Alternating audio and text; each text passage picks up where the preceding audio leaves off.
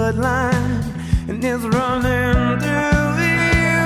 It's deeper than the river running through the hills, and deeper than the sugar giving you children.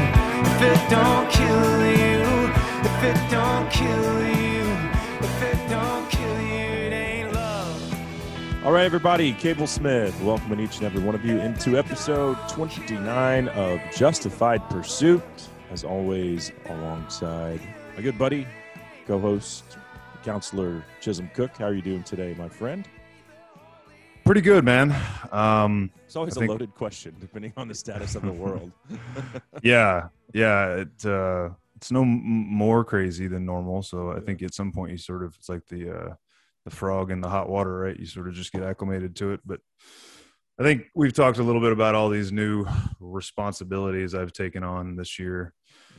One or two of them seem to be reaching their conclusion, quite thankfully. So it'll be nice to discharge those duties and I don't know, move on to filling it with something else, I guess. Like the HOA thing, is that one of the ones that's right? Yes. Okay. Like we had a call last night about it. I've had emails this morning about it. We're getting very close to. I mean, I won't be totally done with it. There's some work left to do, but it'll be off my plate for a while. So yeah. Nice. I'll still be part of the board, but the gas station project thing seems to be coming to Did we win? Conclusion. Define we and define when, I guess. Did we get the gas station we always dreamed of? Man, that group. I will say this about the fine folks at Quick Trip. They went honestly, and this is even from. Love their bathrooms. Plug for Quick Trip there. Yeah, I mean, it's a fantastic facility, and their corporate philosophy is awesome, and it's a privately owned family Christian business out of California. Oh, it's a Christian business. I didn't know that. Yeah, it's cool because it is. If you really want to ruin your day, what you should do is get their breakfast pizza. Oh my God, it's so good. Like 5 a.m. on the way to a duck hunt and grab. It's pizza with like bacon, eggs, runny, drippy cheese. It's the bomb. But then you feel like shit for the rest of the day. Sounds like it. The wad of gluten in my gut alone would be enough to make me feel like shit. Oh, it's delicious. Love it. But no, I mean, their values are awesome, man. And it's like the perfect blend of California sensibilities because they're like very concerned about environmental protection. So these guys are putting in additional groundwater and stormwater protections above and beyond what the state of Texas requires, just out of goodwill, right? They're putting in specialty lighting to protect the dark night skies of our hill country community, right? And that's and then a whole lot more than that to considerable costs. Like, dude, they're spending a exorbitant amount of money on this gas station compared to their standard. And anyway, so I think they're going to be a good neighbor. The biggest thing that we're looking at is the property they're buying is 10 acres directly across from our neighborhood. And it's all zoned commercial, C3 commercial. So theoretically, most people that would want to come in and develop it would subdivide that sucker into like at least 3 parcels. And you'd have like the gas station, a fast food joint, and a tire shop, right? And then we'd have like a full commercial complex across from us. Well, these guys are taking 8 of the 9.6 or 7 acres, so over 80% of the property, over 85%, I think is the math, and dedicating it as a green space in perpetuity and filing that with the county. So like, wow, the only thing that's ever there. And like, I mean, to me, if you could say, do you want a gas station and 8 acres of green space or virtually anything else you could name? And I'd be like, yeah, I'll take the gas station and the 8 acres. Right. Like it's at some point you just have to say, okay, progress is not always a good thing, but we need gas and snacks are good and coffee's good. And ice. You know how awesome their ice deal is, dude? Yeah. These their are ice things deal that is we the need bomb. and use. So if something's going to go there, might as well be a Quick Trip. Right. Yeah. It's definitely something's going, because here's the bottom line. Something's going there. Eventually. No doubt about it, dude. So we're supposedly we're one of the 3 fastest growing counties in America, according to a number of different. Hey, welcome to my sources. World in Collin County, Texas. Yeah. And but to your point, that property is going to be used. Everybody up there knows it, So, Yeah, even the people who had fought it the most from day one and that are the very, very closest to it at the entrance to our neighborhood, not all of them, but some of them are like, yeah, this is a fantastic, arrangement we worked out. So it's, once again, I need gas. So yeah, well, and again, the actual concessions, these things like the 8 acres being locked up and all that stuff, so right on. So it's been fun. Yeah, I hope to get it there, and I hope that the majority of the community is happy with it. It was cool to step into the fray on something very contentious, and I think that I was able to be part of like bringing everybody together to work on it, and not just have everybody bickering at each other and pointing fingers and stuff. So, not to say that everybody's going to be perfectly happy at the end of the day, but nobody ever is. So, what are you going to do? That's right. Okay. So at least that'll be off your plate for a little while. Yeah. How are you? I never reciprocate here. How are you? What's going on with cable? Never better, man. Good. I did that thing that with my wife that we all like to do last night. Nice. So the smile on my face, we'll see if we can do 2 days in a row. She's going out of town tomorrow night. So sounds like it's necessary then. Yeah, I agree. I agree with you. Got to bank some goodwill. That's right. She's going to spend I think our wives are a lot alike, and maybe a lot of guys' wives are like this, but mine doesn't really have a lot of like hobbies or like things that she likes to do other than spend time with the family, which I love my family. I love spending time with them, but not as much as she does. Like, I like going to the turkey woods with Chisholm. I like going to New Mexico to go elk hunting for a week. Oh, by the way, Africa, that's 13 days. Bye, honey. And do I miss them? Sure. But give me like 2 or 3 weeks and I'm ready to do it again. No. She never does stuff for herself. So she's going to spend 2 days in Houston with 2 of her best friends from college. And, awesome. Yeah. So I'm all for her when she wants to take the initiative to go do something, because I don't like tell her don't go do it. I want her to do it, but it's like I think it's a woman thing. Like, mother's instincts. They just want to be close to their nest with their their kiddos. Yeah, I mean, generally speaking, they're somehow, generally speaking, they're not as adventurous, right? Yeah, I mean, I think to your point, I think it's good for them to have that as infrequently as it may be, and certainly to support it. As you know, last week, Ash was up in your neck of the woods, I think in Addison. I think that's where that thing is. And it's a photography school that she goes to. We try to get her there every year. Obviously, didn't go down last year, although they did it online.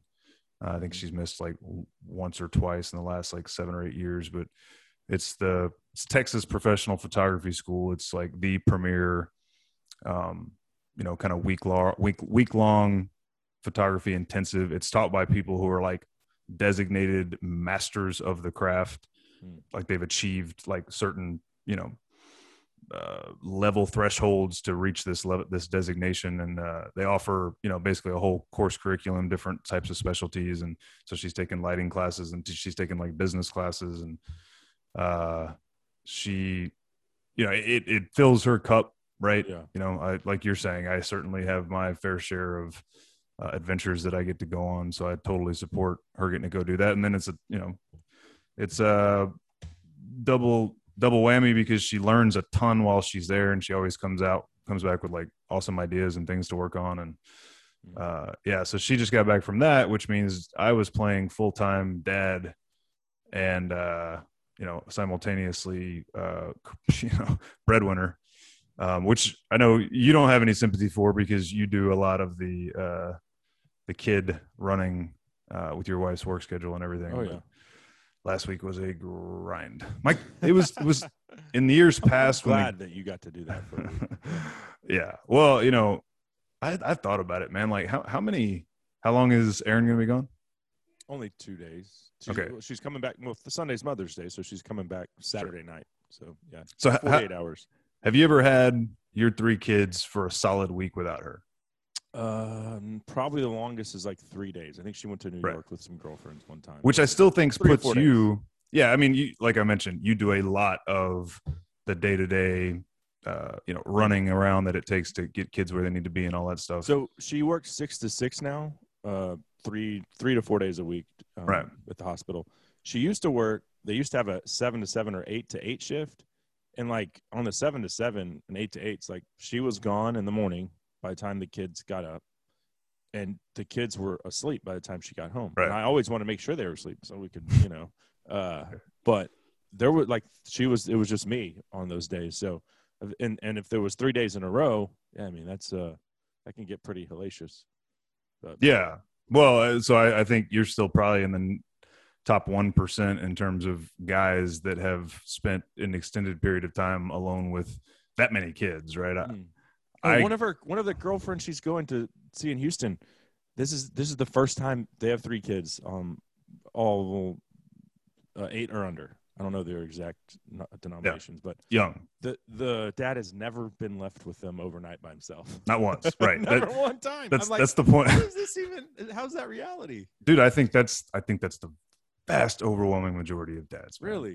Yeah. Heck yeah, dude. Because I just I've talked to guys. He's like worried about him. I'm like, dude, it's just like second nature to me. Right. I don't know. But dude, we're unique in that regard, and I kind of am proud of it, right? Like, I've talked to guys who are like, "Whoa, how'd you pull that off?" And I'm like, "You just gut it out and, do what has to be done." And am I as good as it as she is? No, but kids got everywhere they needed to be on time, and they were fully clothed, so everything worked out, and they didn't starve. No, but they did eat fast food a couple times. Yeah, there may have been some Panda Express in there. Does it count if you order into a sit-down restaurant? Is that fast food? Not really, right? I don't know. Because we definitely did that about half the time too. Right. Yeah. There weren't any home cooked meals last week. I'll say that. Yeah. Well, good stuff there. And I went to a men's retreat over the weekend, so that was a nice. Nice. With the church. Yeah, we have an awesome. This is the second year I've been to it.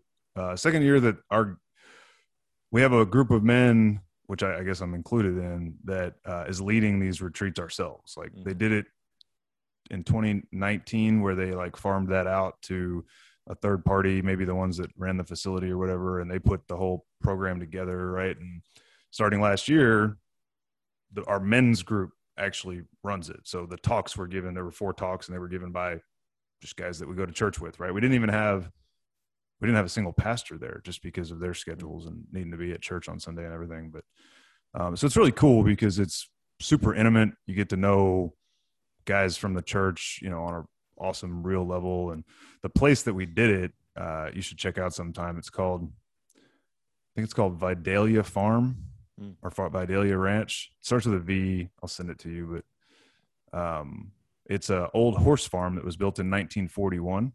It's like 6,500 acres, close to like the heinous. Can we turkey hunt there? Man, there's got to be turkey somewhere. There's got to be turkey somewhere. That's a good question. I didn't see any while we were there. Yeah. It can't be far because it's not too far from like the Nueces and Frio rivers. It's like between them. But that Uvalde, D'Hanis, like Utopia. I think the address is actually Utopia. So it's in this beautiful part of the world. But it was a horse racing facility, like breeding facility. And so they took the old mare stables. There's a set of mare stables, and then 2 or 3 miles away, there's the stallion stables, right? Because they had to keep them separate, obviously. Right. And so they took the old mare stables and converted it into lodging. And so each, foaling stable. So those are extra large stables because they're designed for the mare to have the foal and, keep the foal until the foal is ready to go out into its own pen or whatever. So they've got like 3 queen size beds in each one and still a ton of space. And they, took a corner of the room and turned it into a full bathroom. Dude, the place was incredible. And so like, it's got this long run and rooms off either side, and then top floor rooms off either side. And then like a room with pool tables and foosball and video games and a bar and like a conference room and like a dining table and then a huge outdoor patio. On church retreats? We did not. Okay. We did discuss it, and the wiser among our leadership said, no, we're not going to drink. Because growing up Southern Baptist, that wasn't a part of the curriculum, right? Drinking. Yeah, it wasn't. Now, when we were in high school at church events, it became part of the curriculum, but right, it wasn't sanctioned. In fact, they have a bunch of nice poker tables and blackjack tables and stuff, and we couldn't even play like Texas Hold'em for fun money, like for just chips. Like we were going to do that as like one of our activities, and it was like, yeah, there'll be some guys who don't have. We're like, we're not gambling, but still, I don't care. I get it. All good stuff. Yeah. I wonder. You mentioned horse racing. I wonder how much longer horse racing will be a part of our society, because they are, like Florida had this long-standing tradition of greyhound racing, and it might have been in 2019. Actually, they banned it. They closed the last 3 remaining tracks. There's only a few states in the country left where you can actually go to a dog race. And with the Kentucky Derby, this past weekend. I believe it was the Kentucky Derby. I did not watch it. I think the Derby was but it's always the first one. There's so much money involved there. I don't know if they could ever get rid of it, but there's so much money in horse racing. Super powerful people. In fact, if I'm not mistaken, I heard somebody mention that the horse that won this weekend was owned by like a Saudi Arabian prince. Yeah. So, and look at the people that show up to the Derby, right? Oh, yeah. It's still the sport of kings, right? And it's pageantry. The king. Yeah. That's right. It's the kings that are in charge. So, I'm going to have a mint julep on the infield. Right. Those ultra wealthy power players will adopt a, animal rights activist position when it suits them, maybe like against hunting. But they'll just ignore the hell out of it when it doesn't, like their, beloved sport of horse racing, right? So that compared to dog racing, there was a dog track in Corpus that was built when I was, it was built in the late 80s. I was probably 8, 9, 10 years old. That doesn't surprise me. Corpus is real seedy. That's my point, dude. The dog track is, if horse tracks are where the sport of kings is held, the dog track is where the sport of hobos is held. No offense, dog track lovers. I went there. This is how, this is how, I guess, redneck or whatever we are. My family is when that sucker got built, we were there a lot. My grandparents, who were, borderline degenerate gamblers, were coming down from El Campo. And my grandfather would go make bets for me. I'd get to bet like $1 each race for the 10 races on, a dog to show or place or whatever, or both. And then he taught me about trifectas and all that other stuff. And so, yeah, you don't see mint juleps and super expensive fancy hats at the dog track. So I'm not surprised that gets crushed. And yeah, the sport of kings seems to be impervious to it. Even though, let's be honest, the animals I don't think are treated any worse than, like, compare the horses to the dogs. I mean, no, I was about to say they're all beaten, and they're and I'm not like, dude, I don't care. I'm fine with it. My puppy, she shit in her kennel yesterday. Guess what?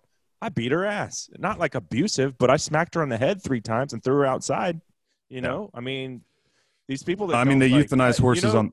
Animals that, or dogs that jump on people and like bark incessantly. That's because they never got their ass beat. You got to show who's the ruler of the pack, and that's me. So I don't have any problem with that. And when she goes to training for a year, they're gonna do things there that I probably don't want to know about.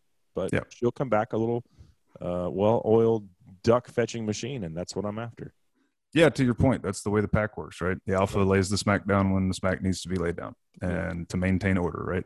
I mean, they euthanize those horses on the track, right? Like every year. Like, what was the one that lots of them, dude? Was it Smarty Jones that broke his leg and it was one of the I can't remember, or no, Barbaro. It was Barbaro. Yeah, I'm thinking of won the Preakness. I'm thinking of Grooves' call. Yes. And next thing you know, he's laying there in pain on the track with a broken leg, and they just like walk up and just like, well, that's the end of this deal for you, Barbaro. End of the line, everybody. Buddy. Yeah. No, like that kind of stuff happens all the time, and you don't see gigantic. I mean, I bet there are some protesters out there. Guess who doesn't cover it? The media. Why? Money. Because that's where the money comes from, right? So let's transition into some of the topics News of for today. I want to start with this one because I've found it very interesting that the Biden administration is going to ban menthol cigarettes and flavored cigars, meaning no more grape or strawberry or sour apple flavored blunts, right? Okay. Well, I think most of us in high school that partook in smoking weed probably used those grape blunts. I know I did. Not that way. And I also smoked menthol cigarettes in high school, like, or maybe even in college. I wasn't a regular smoker, but if we were having a few beers, I'd bum one off of you. And I just can't imagine. And the reason they're doing it, here's the best part. The reason they're saying they're banning these things is because they target African Americans specifically. Okay, yeah, maybe African Americans like menthol cigarettes, but what is more racist than saying we're going to protect you from your dumbass self than that? Like, what about the rest of, like, white people like regular cigarettes, so why aren't we protecting white people? It's effing racist as hell. It's like, par for the course, man. They're too stupid. They're too dumb to have IDs, according to the left, and now they're too dumb to not smoke menthol cigarettes. Like, how much worse can a menthol be than a regular cigarette? What are we doing here? Just to be abundantly clear, Cable does not believe these things. He's saying this is what leftist policies seem to indicate they believe. I agree with you. For your own good. I agree with you, and we need to take care of you and save you from yourself. That is right. That is leftism in a nutshell. That is elite. The fact that they came out and said it was, when I read that, my mind was blown. Like, they're actually saying that these people are too stupid to not to your point, menthol cigarettes. They're also saying that they don't have the wherewithal to get an ID. Yeah, no, I mean, you're right, dude. This is the mentality of intellectual elites, right? They believe they know what's best for everybody.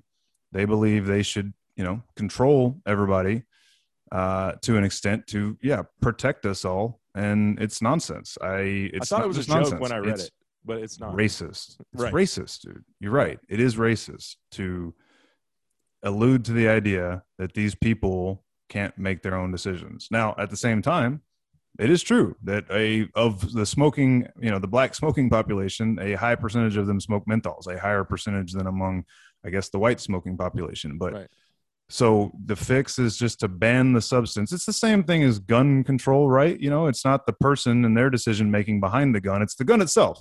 Mm. The cigarette didn't inject itself into their lungs, right? It didn't. And to that question, like I mean, I guess I just don't see a lot of cigarette advertisements in general, but how do they target the black community? Like, how from a marketing standpoint, like what kind of voodoo mind control are they using? Or is it maybe just that for whatever reason that black folks that smoke like the way that they taste? Mm-hmm. Seems like it's probably that. My uncle smoked Winston menthols. Winston's? Mm-hmm. No, Benson Hedges. Benson Hedges menthols, basically his whole life, because that's the ones he liked. It's somewhat, I guess, becomes like a little bit of a cultural thing, whatever it is. To your point, like that's nanny state crap, man. And my hope is, I would think that there are probably some black men right now who are real damn annoyed. Maybe even some that voted for Biden, going, who the hell are you to tell me what I can and can't smoke? Right. But it's also racist because you're, number one, like you said, you're telling them they're too dumb for their own good. Number two, it's only telling black people, because you just said, well, your uncle smoked them. Majority of menthol smokers appear to be African American. So you're only telling that particular group that they can't have something that they want. Like, do you think they're going to get tired of that? Like, this is the message I'm getting from the Biden administration. Ban, ban, ban, ban, ban, ban, ban. When ban doesn't work, ban something else. There's never anything about more freedom. It's only taking shit away. You're not getting anything back. It's mind-blowing to me that these people still are just like eating right out of his hand. The freaking guy can't even put a sentence together. His press secretary won't take questions. So Big Brother loves him and wants to protect him. The whole thing is a freaking sham, and I hope people are waking up. Maybe this will piss off the African American community. I haven't looked at the headlines or like any response that's been put out or well, God forbid they interview someone that actually is a menthol smoker to get their take on what, how they feel about it. You won't see that on No, CNN. That won't happen. That won't happen. Yeah. They don't allow anything to slip by that counters the narrative, unless it's on live TV, like that doctor, the video that I think we'll probably get to, right? Yeah. Dude, it is, like I said, the start, par for the course. Everywhere you look, the application of critical race theory and everything that sort of has been born from that is all about segregating and treating different groups differently at a government level, which is, I'm waiting for the Supreme Court case that challenges this crap on grounds that it violates the Civil Rights Act of 1964, man. Like, this is the government discriminating absolutely, deliberately. Yeah, I mean, you could say, oh, well, they're taking all menthols off, but like you said, they've stated on record this is why. If you go back to the Supreme Court case that challenged and ultimately pared back the original travel ban that was couched as the quote Muslim ban that Trump had put in that first 30 days he was in office, his statements as to the rationale contributed to the Supreme Court's decision. Right? Like, on its face, you could say, I didn't ban a religion. I banned people from a certain set of nations, right? Mm-hmm. But publicly, he had said, we're banning Muslim extremists from coming in vis-a-vis limiting travel from these places. And so the Supreme Court was like, so clearly there's this, religious liberty question at play here. Well, dude, I mean, going out and saying, to your point, that we have to protect black people from marketing that's targeting them by banning their preferred, style, the cigarettes that a majority of black smokers prefer. How does that pass muster? And then we've talked about, what's going on up in Washington and Oregon, where they're segregating city employees and city departments are doing race training where they segregate people, white versus all what they call BIPOC, Black, Indigenous, and people of color, for race sensitivity training. They're doing it in certainly in private schools. That's something we can touch on in a second. I don't want to get totally off base, but there's this guy named Paul Rossi who's become instant famous over the last month because he took a stand at a very elite private school in Manhattan for basically critical race theory indoctrination. And the same thing, his stand he took was in an all-white Zoom meeting with students and faculty while a simultaneous all-BIPOC Zoom meeting was going on. How any of that is that's allowed? Going to bring us together. Yeah, I mean, I would imagine that there are cases working their way through the courts as we speak that at some point will reach the Supreme Court chambers to, challenge the idea that any of this stuff is legal under the Civil Rights Act. Mm-hmm. But again, white and black people don't really hate each other. That's just what the media wants us, that's just their message. Yeah. I had and the equal protection clause of the Constitution. I've really been paying attention to that, just in everyday life, whether it's at the store, at my son's baseball game, at wherever. What are my interactions with African American people like? You know what? They've been wonderful. Nothing's changed. Thank God. Because I'm like, wonder if they really do think I'm a racist. What do they hate me? I don't know. I don't hate them. What has changed? And the answer is I haven't noticed anything. But I am cognitively trying to keep track of that in my head, just to see. Oh, dude, I wasn't joking the other day when I said something like, I don't remember what I threw out there, but you told me I was, obviously being facetious, but that I was being racist because I was thinking about color. And to your point, dude, 18 months ago, I didn't, have a thought like that when I passed by any other person of, another race. And they're conditioning us to do that. But the thing is, that's by design. I mean, one of the fundamental sort of facets of that entire ideology is that races are different. They're fundamental to the existence of the individual, at play. And so, hey, Martin Luther King Jr. and everybody who, has been groomed to believe that the color of our skin shouldn't matter. Y'all are wrong. Like this is not. Mm-hmm.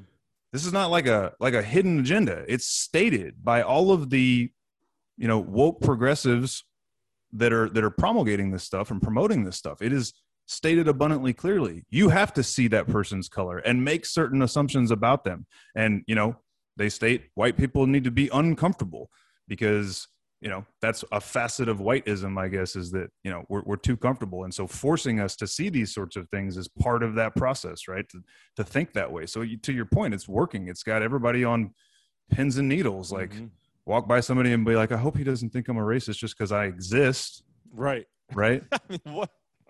That's exactly that. But that's it. Like now I'm been conditioned to where I have to take mental notes of my interactions. And that's ridiculous. It shouldn't be that way. Like I said, dude, here we are. That it's undeniable. Spend 5 seconds online. Google the way that Ibram X. Kendi talks about this stuff and Robin DiAngelo talks about this stuff. That's what they want. Mm-hmm. That's what they want. And it's because they want to divide us, because they seem to find power in that division, right? Yeah. They can build their coalitions in that division.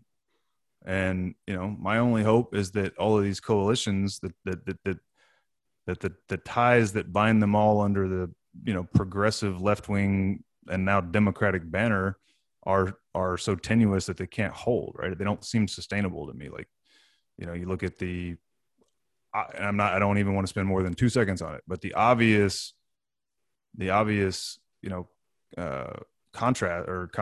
conflict between, feminism and the transgender stuff. Like, it's obvious, dude. Mm-hmm. Like, it doesn't work, right? And it's. Oh yeah, did you see Caitlyn Jenner is now like being labeled as anti-trans because she said trans women shouldn't be allowed to compete in women's sports, which they shouldn't because they're a dude. Yeah. But now he's the hilarious thing is Olympic gold medalist who won in competing as a man, who is saying, people like me shouldn't be allowed to kick women's ass because we're physically superior, which they are in 98% of the sport. In certain ways, right? Stronger when it comes faster. To right, stronger and faster primarily, right? Yeah. But when it comes to balance and acrobatics and stuff like that, then they're not, right? So that's why in it all ends up balancing out, right? There are thousands of things that women can do that men can't, like having babies, right? So you just sound like a bigot, Chisholm. You're like, you just get back in your maternity ward and keep popping out kids. That's like I said, I don't want to go like. But anyway, I thought it was funny that now the face of the trans movement is being labeled as discriminatory against trans people because of his comment, her comment. Yeah, right. The one that was ironic. ESPN and I think Time, Oh yeah, Woman of the Year just in the last 5 years, right? Mm-hmm. Yeah. Moving on, universities there's hundreds of them now who have come out and said for, I believe, next fall. And I read this article on CNN. I'm sure you'll put a link to it in the show notes. But if you are not vaccinated, you're not taking in-person classes at their university, which, you and I have talked about the vaccine a bunch, which is still not approved by the FDA as anything other than, what is it, emergency it's an emergency use authorization. Yeah. Right. And they're going to make these kids put this crap into their bodies. And again, I'm not anti-vaccine. I might still get it. I don't know. My wife's vaccinated. My parents are vaccinated. If you're high risk, get vaccinated. I haven't had it. I might get it before I go back to Africa. But I'll be damned if you're going to tell me that I have to have it. If you, like you've mentioned on the show, if you're vaccinated and I'm not, what are you worried about if it works? Right. What are you worried about? So all these people are like, and everybody that's high risk has had the opportunity at this point. All of them. Right. Because we're now, certainly in Texas anyway, at the point where you and I can go get it. It is now generally available. Mm-hmm. So, they're still saying, Fauci's still saying, in fact, last week, Joe Rogan released a podcast where he said on it that he doesn't think 20-year-olds that are healthy need to get it. He didn't say they shouldn't. Yeah. He didn't, and he specifically explained, I'm not an anti-vaxxer. I think this thing is safe. It seems very clear that it works. But, I don't think that they need it. All over him. Fauci himself called out Rogan, this communicable disease and virology expert from Houston named Peter Hotez, I think is his name, called him out, who's been on Rogan's show. Like, they excoriated him. He talked about it yesterday on the one that dropped yesterday and kind of just laughed it off because he has FU money, as he likes to say. Right. But he just gave an opinion, and his opinion is dead on. And again, but all of them are saying, well, you have to do it for other people. Who?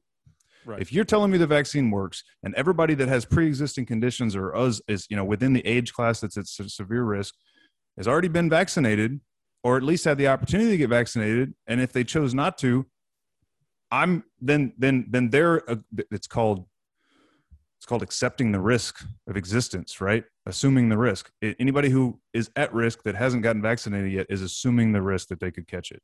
Everybody that has been vaccinated, if this thing works, is fine, right?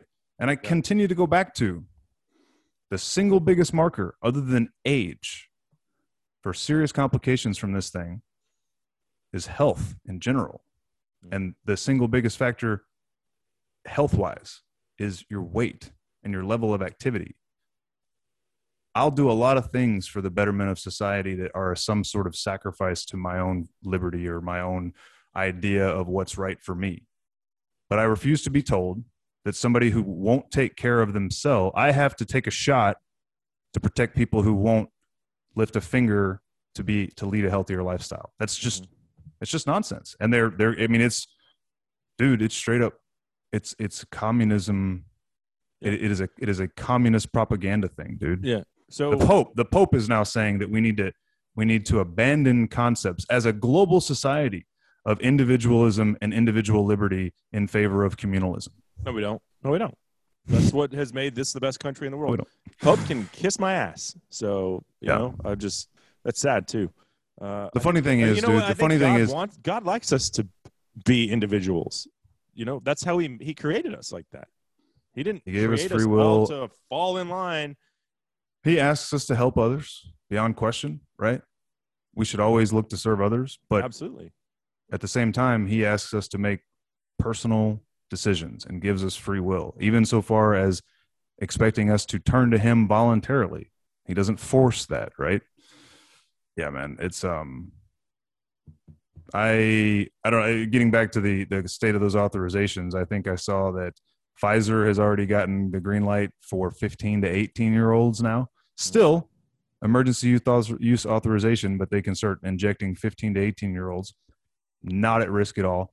Dude, I think I've said this, but the total number of people in America that have died of this virus under the age of 30 is not in the thousands. It's not even over 500. A few months back, it was like 200 people, man. 200 people.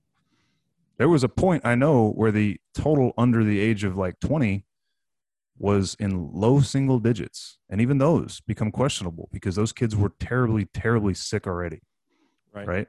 And the flu's killing more than that. Like I got an email from my high school that said, hey, you know, we're sad to say that this sophomore 16-year-old girl died of the flu in 2019. So that was pre-COVID. But, I mean, the flu killed her.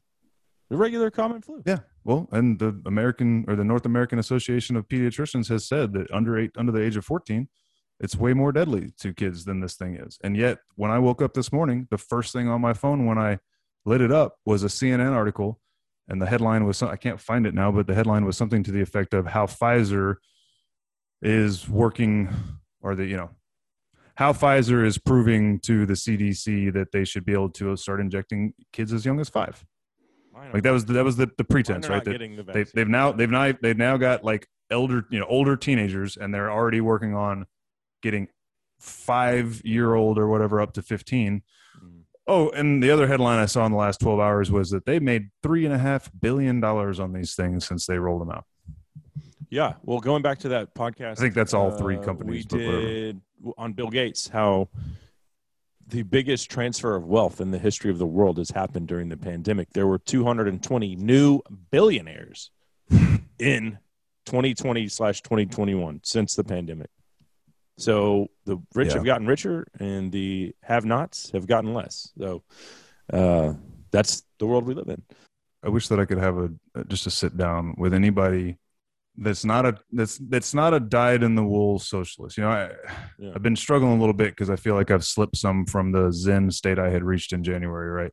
I still don't hate even the socialists, even the Marxists, even the ones that I sincerely think are right. Maybe like Osama bin Laden types. But I'm trying to actively love them. We talked about Pelosi, right? I'm trying to actively, as Christ calls us to do, show love for these people, right?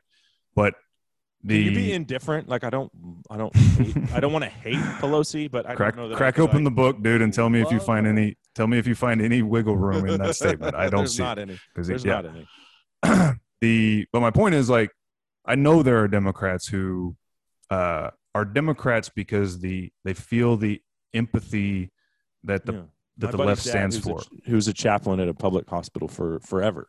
But then again, you know, they have a bunch of money, family money, and so they're off gallivanting in, you know, spending time in Scotland and Europe and doing all these other things that typical have-nots don't ever get to do or experience. Yeah, so my mom made the point the other day. Name one rich person, one, because the argument she was making was that capitalism is based on greed, and she's not wrong, or at least it leads to greed and sort of fuels greed. I'm not sure which the chicken or the egg, right? I think capitalism was born from human trade interactions, right? Value for value, and then but it's certainly a breeding ground for greed and abuse that comes from greed, right? So I'll at least concede that to her. But in her argument, she was like, name one wealthy person that would trade places with a poor person tomorrow to make, you know, to lift that poor person up. And I was like, yeah, you're right. There's not, but there's also not on the left. To your point, like they promote socialist policies and stuff, but then, well, here's a great example. They currently control the majority of the wealth, though. Exactly. And one of the things that they're working on in the Biden administration right now with Congress is to repeal one of the things that the tax bill that came out right after Trump got elected and had both the House and the Senate. One of the biggest things that it did was eliminate, and this was to somewhat offset some of the cuts, right? The tax cuts. It eliminated the deduction that you used to be able to get if you came from a state with a state income tax. You would be able to deduct your state income taxes from your federal returns. Mm-hmm. And he was like, no, we're going to eliminate that. You're going to still pay your full share of federal taxes. It's not our fault that your state sucks and beats you to death, right? Guess what New York and California are actively working on right now? Getting that back, because they don't like paying all those extra taxes. Surprise. Right? Right. Well, I got to play this one clip for you from a doctor in India, head of the, you know, in India, they're having this huge second wave. Like they are actually burning bodies in parking lots. Have you seen that stuff? I've seen it. I'd be interested to know if that's truly never happened, because the thing I saw, they didn't necessarily say that. There's a lot of people in India. No. I'm not saying it's not happening. I'm just wondering, like, is this the first time in India's history they've done it? Oh, just a question. But there's a lot of people there. Is my point. This looks like the worst outbreak I've seen since the Italy photos. When the world first became aware of what was going on in Italy. Yeah, that's basically, you know, times 10 what's going on in India because they have so many people. So anyway, this doctor, Farah Hussain, she's the head of a COVID-19 ICU unit at a hospital in India. She's on CNN on live television with anchor John Berman. So I'm going to roll that now, but let me know if you catch what she says. I would like to, in fact, talk about my personal experience here. I have two elderly parents who are both with significant comorbidities, and my mom tested positive first, because of which she was taking care of my kids while I was at work, and hence my kids tested positive. But I'm thankful to say we were all doubly vaccinated. They've just had a regular flu. They've recovered, and I'm also now on my day 8 of illness, and I'm also slowly recovering. But the fact that, you know, you're not being able to, you don't need the oxygen, you don't need to rush to a hospital when you have this kind of an aggressive strain, because you're vaccinated is something that is a ray of hope for everyone. It is something that I would be very, very willing to promote, and people should go ahead and take their shot as soon as they get the chance to do so. What did you catch what she just said there? You know, it's a little tough for me to pin down, but I think I heard her say something to the effect of her whole family got COVID after getting fully vaccinated. She said, was that what you heard? Doubly vaccinated. Yeah, doubly vaccinated. Yeah. And yet still got sick. But don't worry, we didn't die. Right. It's like, yeah, neither did 99.5% of everybody who contracted this disease over the last 14 months. She said her mom was watching the kids while she was at work. Her mom got COVID, gave it to her kids, who gave it to her. Right. They are all okay because it was just like the common flu was their symptoms. And which she said sucks 8 a days lot. later, she's feeling better. The common flu sucks a lot. Yeah, and 8 days is a lot longer than you were sick with COVID. Right. I didn't get vaccinated. I killed it with bourbon. So anyway, maybe she should have tried that. But the irony here is that this was live on CNN, and the anchor didn't really even catch what she said. He just Did you went see the look on his face? So he's like, "Yeah, oh, yeah. Okay. So you're feeling better. Oh, good. No, never mind the fact that you were 100% vaccinated, and your whole family still got COVID and had flu-like symptoms." Yeah. So I don't know. It doesn't make sense to me. It seems like her mom would be the one that would have needed the vaccine. Probably in her 60s, probably. I'll tell you what, man. I'm not sitting here denying the fact that the thing works, right? I'm sure that it works. I don't believe that all these studies about 95% effectiveness are lying to us. And in fairness, those that are really reporting anywhere near accurately will say it's 95% effective at keeping you from getting hospitalized or dying. Right. So they've acknowledged in the data and in the explanation of the data, those that are really being candid about it. Yeah, you could still end up contracting COVID, but your results should be better. That part I'm not sure about because the number of people who've been hospitalized and died from it is a pretty small percentage, 1 to 5% chance if you contract it that you go to the hospital, less than 0.5% chance that you die from it. So, Mm-hmm. I don't know how much better you are off. Clearly, these people weren't that much better off with it. No, they still had the flu after being fully vaccinated. Like I would expect to. Like I was sick for 2 days. Then I felt great for a day. Then I had a headache the fourth day. That was it. That what pisses me off. The flu would put me on my ass. That thing. Yeah. I had the flu in law school, dude, and I'm telling you, I was sick. On the second day, I was laying on the floor of Ashley and I's apartment. Missing the first week of my second semester of classes and almost getting kicked out of law school for it because I wasn't even able to let them know. I couldn't even muster the energy to call the school and be like, I'm dying of the flu. Excuse me. Yeah. My constitutional law professor almost dropped me from my class. Dude, I was as sick as I've ever been from just influenza. And I laid on the floor thinking, like, I could see how this would take somebody who was old and frail out. I could totally, like, it was the first time I understood, wow, the flu can kill you. Which is why you and I both agree, if you're at high risk or if you're old, get vaccinated. Right. And dude, and you know what? And if you're vaccinated, if you're scared to death and can't move through the world anymore, go ahead. I'm not saying anybody shouldn't. Yeah, I'm just saying, don't tell me what to do. Right, that's the whole point of civil liberty. Don't tell me what to put in my body. But what's so infuriating because I'm not anti-vax. So you're not going to tell me what I have to do.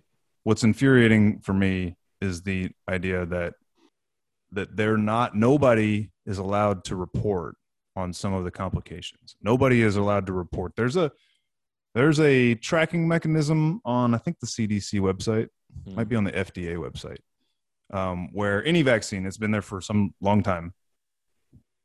Excuse me. Where you put, if you have a reaction to a vaccine, or you think you had a reaction to a vaccine, you can log it on this portal online. And this was a month ago, but there were already, I think it was tens of thousands. I'll have to dig it up. I'll do that. But that tracker is there, and you can see the rate of people saying that they're having problems. I've got a friend in Virginia that's like our age that just took the second shot last Tuesday. Mm-hmm. And he texted me over the weekend, and he was like, dude, I feel like I'm dying. Yeah. He was sick as a dog, dude. Yeah. It made my wife, like I told you, made her sick. Both shots made her feel like she had the flu again or coronavirus again for 2 days. So, But there's more than that, dude. There's other. Oh yeah, and it depends on which vaccine you're getting, dude. Yeah. Yeah. And yet, it's just like all you hear is, yeah, you might feel pretty crappy. You should probably plan to take a couple of days off. CNN will tell you that. Make sure to plan a couple of days off when you get your second vaccine because it might. It's like I got to take some time off to get the shot, right? But that's all they'll tell you. They won't report on any of the other stuff that's being going into that FDA website. To be fair, like, why are you asking for time off? Because you're probably not at work. So they want everything still locked down. You don't need to go to work, so you should have plenty of time to get vaccinated. I think what they're saying is you might be too sick to jump up and do your Zoom calls and Teams calls. But anyway, those percentages aren't the majority by any stretch. It's just that I don't feel like, well, I know for a fact that there's nobody reporting accurately or honestly on the various complaints coming from this thing, right? And all they are doing is this full frontal triple down on you better get your ass vaccinated, and a lot of them are now spinning it as then you're a problem. You're a threat to society. Dude, this guy Hotez that I mentioned from Houston that went on with Rogan and then ripped his ass last week when he said that he didn't think 20-year-olds needed to take it. I'm listening to this audio clip on No Agenda of him explaining how it's basically, he said exactly this: right-wing Republican white supremacists who are spreading these mistruths about the vaccine and are distrusting of it. And I was like, I've heard that like over 60% of the black community is not interested in taking it, and comparable numbers of, brown people collectively referred to. In California, as of a couple months ago, like 40+% of the medical profession, doctors and nurses were like, yeah, I'm good. We've been fighting this thing for 7 or 8 months and nobody's died, so we're good. Right. So they're even trying to spin it as it's a, what world do we live in where like the term white supremacist, like that was something that as a kid I read about in history books, white supremacy. And then we went 30 years with really no mention of it until 2020. Like now we're all white supremacists just because of the color we came out of the womb. But literally, like that's not a stretch. Again, critical race theory says that. So let me go back to something I touched on to start with. There's this guy named Paul Rossi. Like, we're going to don our white robes. Like, what are you talking about? Yeah, burning crosses. Mm-hmm. This guy, Paul Rossi, was a math professor at a school in Manhattan called Grace Church, which is hilarious because it's called Grace Church. Mm-hmm. $50,000 a year private school for, kids, little kids, not even college. I think it's like K through 12, but I don't know that for sure. FU money. Yeah, for sure. So I had first, I think, heard him on with Megyn Kelly. He went basically viral since mid-April when, dude, it's an amazing story. So he really kind of blew up because he wrote have you heard of Substack? No. I haven't gotten on there yet, but there are a bunch of independent writers and journalists and thinkers that are now using a platform called Substack to self-publish articles and stuff. Okay. And that lady from the New York Times, man, dang it, she used to be with the New York Times. She's, a lifelong liberal, but a free speech liberal, right? Got super sideways with the Times about a year ago. Because she was challenging. I think she was the editor of the opinion section. He has a guy's first name. Anyway, she resigned publicly. Dear Abby. No. She resigned publicly because the Times editorial board was continuing to push critical race theory, anti-scientific nonsense.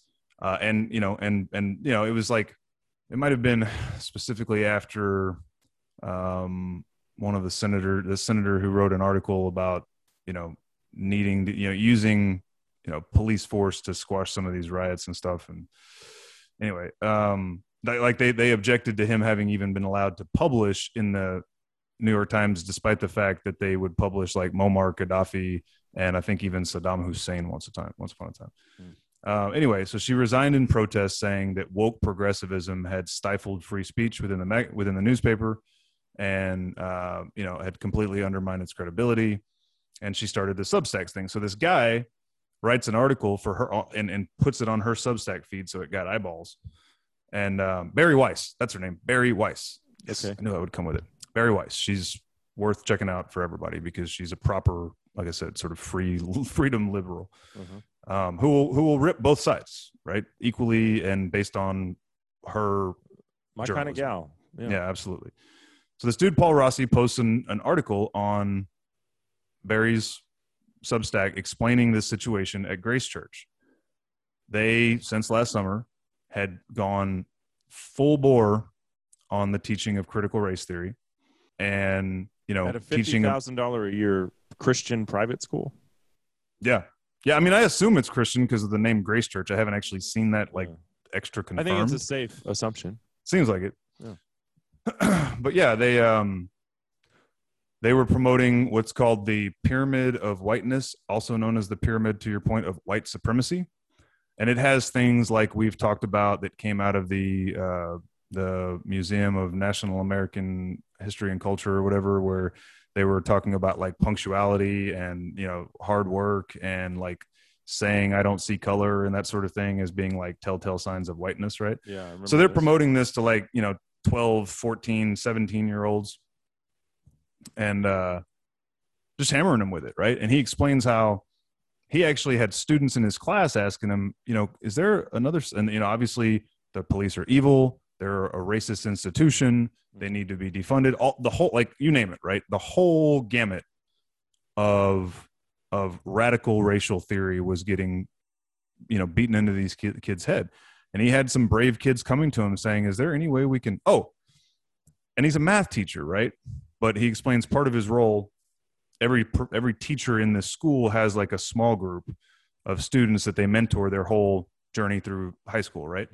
We had one that was called an advisor, and you met with them twice a week for 20 minutes. And in that setting, they talk about stuff other than math, right? Like y'all talked about life, y'all talked about politics, whatever, right? Yeah. So, certainly in that setting, but I also think even in his math class, he was supposed to be teaching the racist nature of mathematics, right? Yeah. Or at least how it can be used as a racist tool, I guess. They were like, hey, is there another perspective here? Like, we feel like this is all really one-sided. Is there? And so he had asked permission of the faculty, the administration, to teach some of Glenn Loury's teachings. Glenn Loury, I think I've mentioned him before. I know your sister knows who he is a black economist from Brown University, but with an MIT and Harvard, with a set of degrees from MIT and Harvard. He and Thomas Sowell are two of the 5, 8, 10, top economists on the planet, regardless of skin color, right? These are certifiably brilliant human beings, and they're both staunchly conservative in basically every way, right? So he wanted to bring Glenn Loury's teaching, a Brown University professor, into his classroom to teach the other side of, the claims of critical race theory and specifically on the policing issue. He was told by the administrators, to their credit, you can bring the other side into the conversation. You can bring conservative viewpoints into the conversation. So that was thankful, right? Mm-hmm. But you can't bring Glenn Loury's because bringing a black conservative voice into the classroom will confuse the children. Wow. Yeah. They're not allowed to know. They're not allowed to know that a black person might have a difference of opinion, right? Because that'll confuse them, right? So that was like a breaking point for him. Giving the kids the effing facts and letting them decide for themselves instead of trying to indoctrinate them. So I've since heard that guy on with on a couple of other podcasts, and most recently the weekend edition. Dr. Jordan Peterson. We've talked about him a little bit, right? I know personally. Yeah. Absolute hero of mine. Had him on. That dude to me is one of the absolute vanguards of this fight, like out in the very front of it, fighting it with the greatest set of wisdom and knowledge and fact and science that anybody in the world could possibly possess in one brain. And so Rossi went on with him and basically had a psychiatrist couch session with a renowned clinical psychologist for 2 hours about why did you do this? Well, how, And, one of Peterson's like fundamental things is that every person has to stand up for truth. You can't let yourself lie. It undermines who you are. It robs you of meaning. It's destructive to your spirit, right? Mm-hmm. And it's critical that people stand up and speak what they believe to be truly true when confronted with this kind of crap, right? So in explaining it all to him, I got a lot more, background into it all. The dude explained that in college, he went to Columbia, I think. Uh-huh. He went to an Ivy League school, Columbia, I think. He was a staunch postmodernist, studying Foucault and all these French ridiculous pseudo-philosophers who brought this, what's called critical theory, right? And what's called postmodernism into academia. These French guys came over in the 70s bringing this new age version of Marxism, and that's the basis of all this crap now, right? And the whole foundation of it is like, all you have to do is criticize. You don't have to offer any solutions. You can just destroy everything. And so when it comes to the academic setting, what they do in postmodernism is they just rip to shreds any article, any literature, especially literature. Like they'll take a book and like whatever the premise of the author says, they'll argue that the guy is actually proving the opposite of what he says because of all these different, blind spots that they have and, privilege that they have and all this other crap. Right. And it's just this evisceration, like the whole mindset is to just undermine. Oh, I mean, I've read some of that stuff. They argue that anybody who thinks that 1984 is a critique of socialism doesn't know that, well, Orwell was a socialist, so you're an idiot. It's like, yeah, but right before he died, he wrote this book, and it seems like maybe he had changed his mind, or at least was pointing out how it could go if you don't manage it well, and it can't be managed well. 1984 says makes anyone think that socialism is a good thing. He did not write that book. It's a great example. They don't have to rely on logic. In fact, they deny logic, right? They call logic a tool of oppression, right? So they it's all just feeling. It's all just emotion, right? So anyway, back to the point. This dude was one of those guys. And he explained in great detail, because of how Jordan was able to pull it out of him, that he wanted to be a creative. He wanted to be an author. In his 30s, he tried to be an author and he failed. And what he kept falling back to was postmodern critique, because it gave him power over his creative betters, those who were actually able to put creative thoughts and art into the world that people wanted to consume. They made him feel inferior, and so he gained a sense of self and pride and worth out of ripping that stuff a new one, right? That is the fundamental, like, underlying premise of Marxism in general and of this entire postmodernist worldview. Is Peterson talks all the time. It's an attack on competency, right? These people that promote this crap, especially in academia, they think their brains are so big they should be running the world, but they don't know how to do anything. And so they hate people who go out and build successful businesses and make themselves millionaires. They hate them, dude, at their core, because they're successful monetarily. And they don't know how to become successful monetarily. So they'd rather just burn the entire concept to the ground, right? Because it eats up their soul. They can't find meaning in life beyond just this critique structure, right? So anyway, that was who he was. And then he, very, thankfully found his way into teaching and found meaning in his life in teaching. All of a sudden he had something he could pour into. He loved teaching these kids, ended up teaching math despite having, basically a fine arts literature background or whatever it was. And, started pouring into this. And then all of a sudden in the last 18 to 24 months, they start banging away at this critical race theory and saying that you got me off on this tangent by saying, like, everybody is a white supremacist. Doesn't matter how you live your life. Doesn't matter how you treat others. If you're born white, you're part of the problem unless you're standing with the anti-racist trying to burn everything to the ground, right? And they say that. Ibram X. Kendi says that straight up. You're not an anti-racist unless you're trying to burn the system to the ground. So anyway, he asks about putting Glenn Loury out there. They're like, nope, can't put a black conservative, but you can put another conservative. So he starts providing those viewpoints. He's having private conversations with the dean of the school.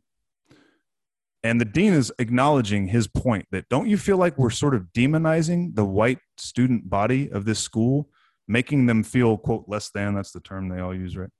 Simply for being white. And the dude's like, he claims, I do feel that way. And I honestly, I think it's kind of gotten We seem to be overcorrecting. It's kind of gotten away from us, and I don't know how to put it back in the box. And he had other teachers there saying the same thing, right?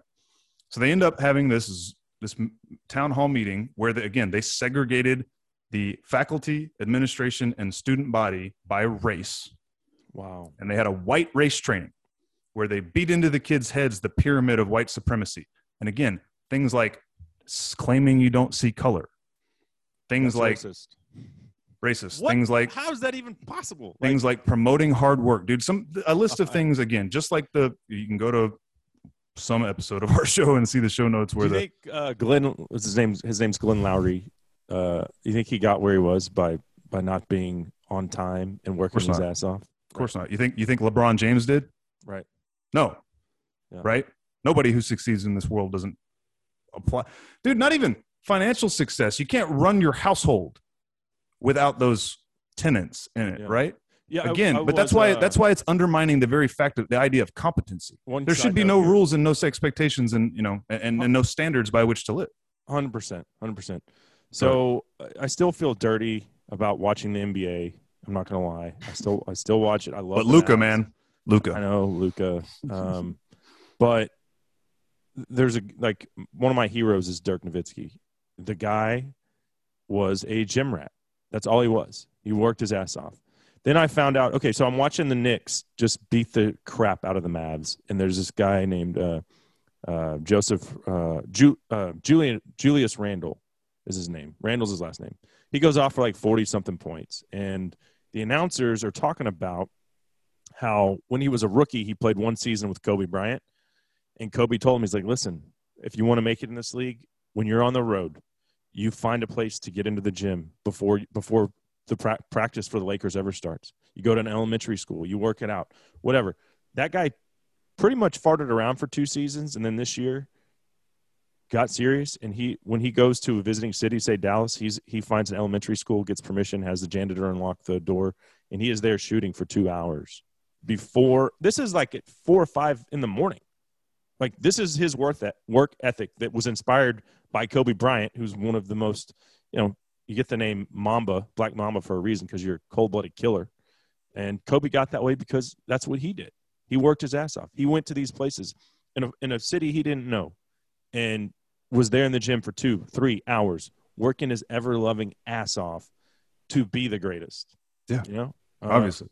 And so these guys, all of them, athletes, doesn't matter. Glenn Lowry, doesn't matter. You get there because you work your ass off. Yep. Yeah, and I don't recall Kobe ever espousing the type of political views that we're seeing from the modern sort of activist NBA, right? Mm-hmm. Yeah. Anyway, let me finish telling you about this guy Rossi. So Sorry. I mean, you're right. I mean, it's exactly the point, right? It's a matter of work and competency. Mm-hmm. So he raises his voice in this town hall and asks the question, why do I have to identify with this list of things you call whiteness, right? And that led to other people speaking up, both in these like chat boxes, and kids were asking questions and other staff was asking questions, and that all of a sudden they were challenging this concept. And one of his colleagues like went on a rant about how he cannot believe that he works with somebody that he thought was a friend that would, dare not acknowledge his white privilege and blah, blah, blah, blah, blah. And I know this about myself and I know that about myself. This is a white guy. Yeah. Oh, wow. And he went through the struggle session mantra of all the ways that he's a terrible human just because he was born white. And the guy Rossi's reply was, "I'm really sorry that you stereotype yourself like that. That's really sad." And that was like a meltdown moment.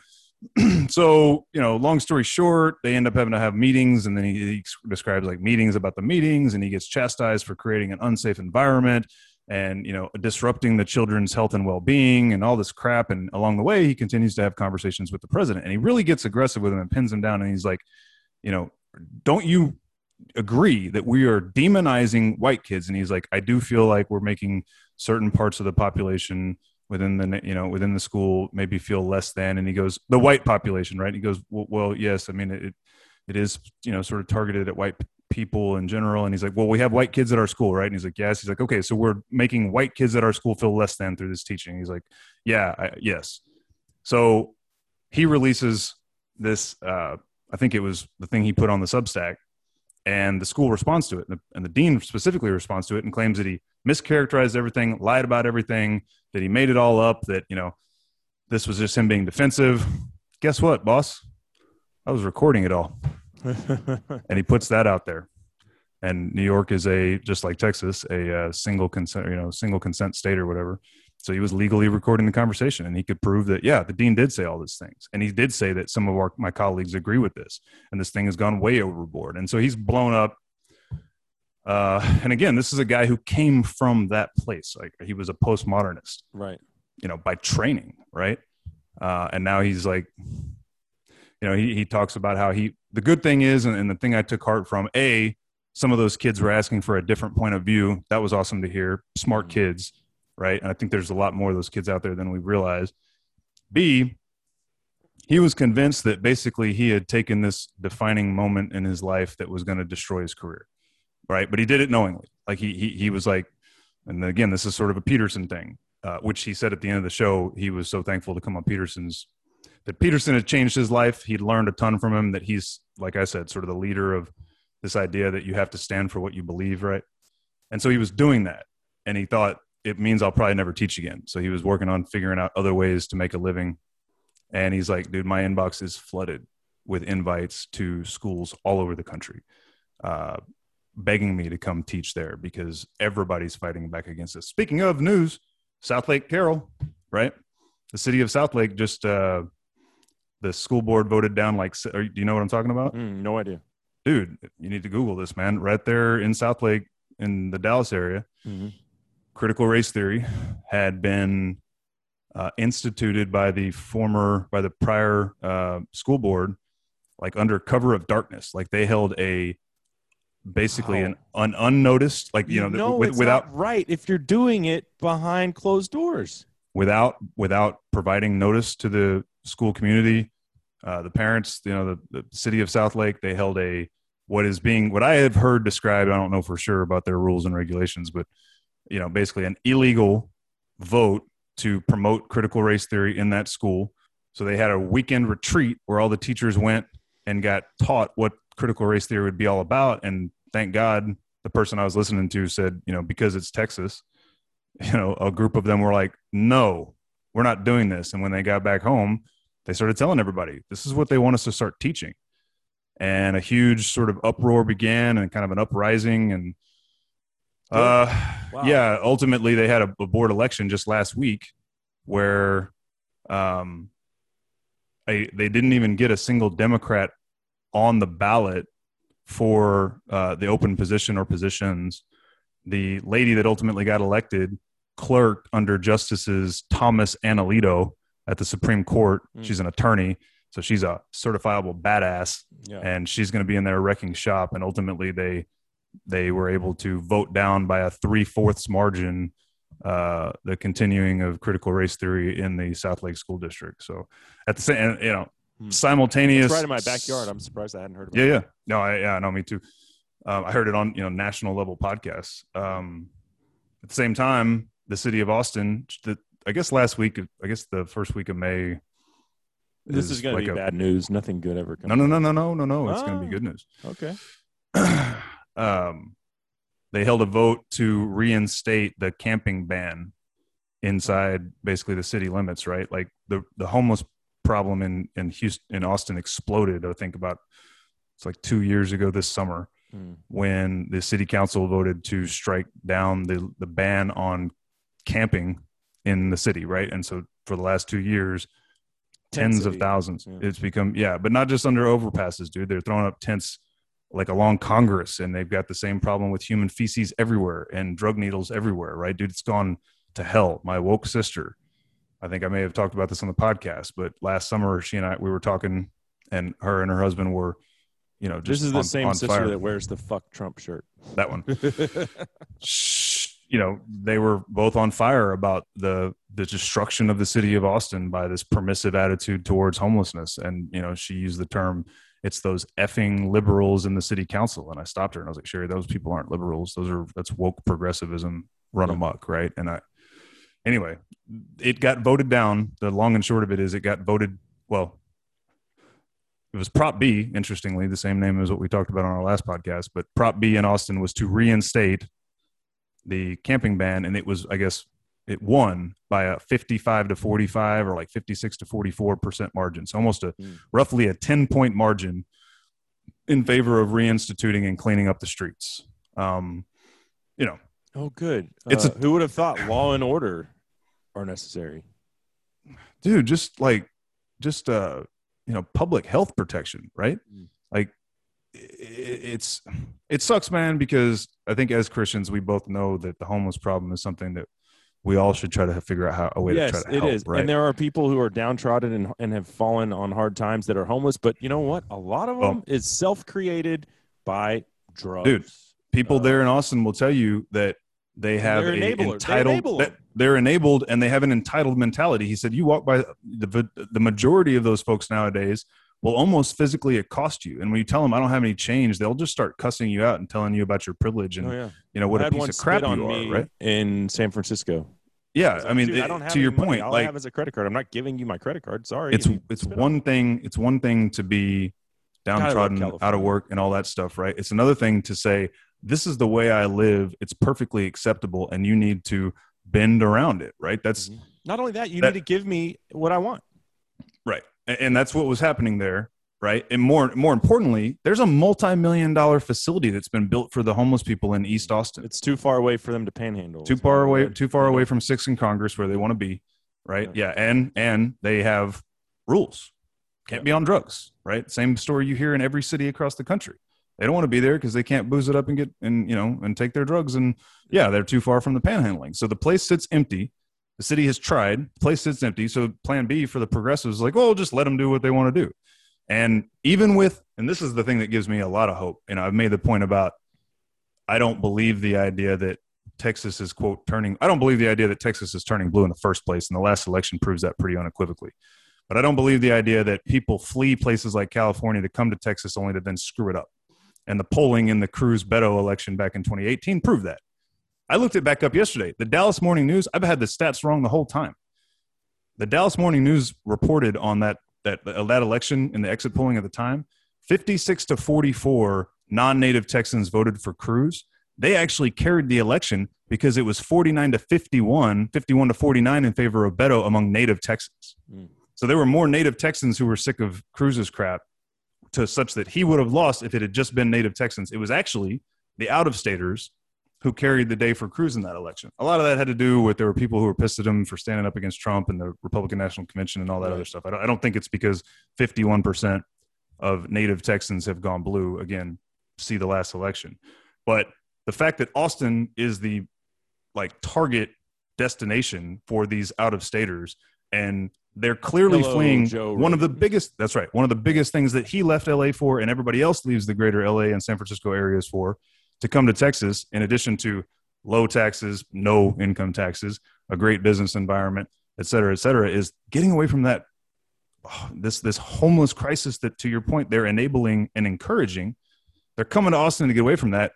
And then you see a resounding victory in favor of, reinstating some sort of order. The guys on No Agenda played an audio clip last week, since you and I last recorded, of two progressives in Austin that were being interviewed on the street by it was by that news outlet that used to have the HBO show Vice. I think it was Vice. Okay. Vice is interviewing these two people about that ballot measure and their thoughts on the homeless problem and whether they should be allowed and permitted to just do whatever they want. And these two were so torn. I felt for them. They were so torn because they didn't hate. They were really disturbed by what they were seeing in the city, right? The lady explained that she no longer felt safe showing up to work before the sunrise, that, they were concerned about, their kids' safety walking down the street, their kids' health, because, again, of feces and needles everywhere, right?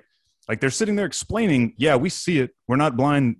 This has not worked out like we had thought. I don't know what the hell they thought, right? Right.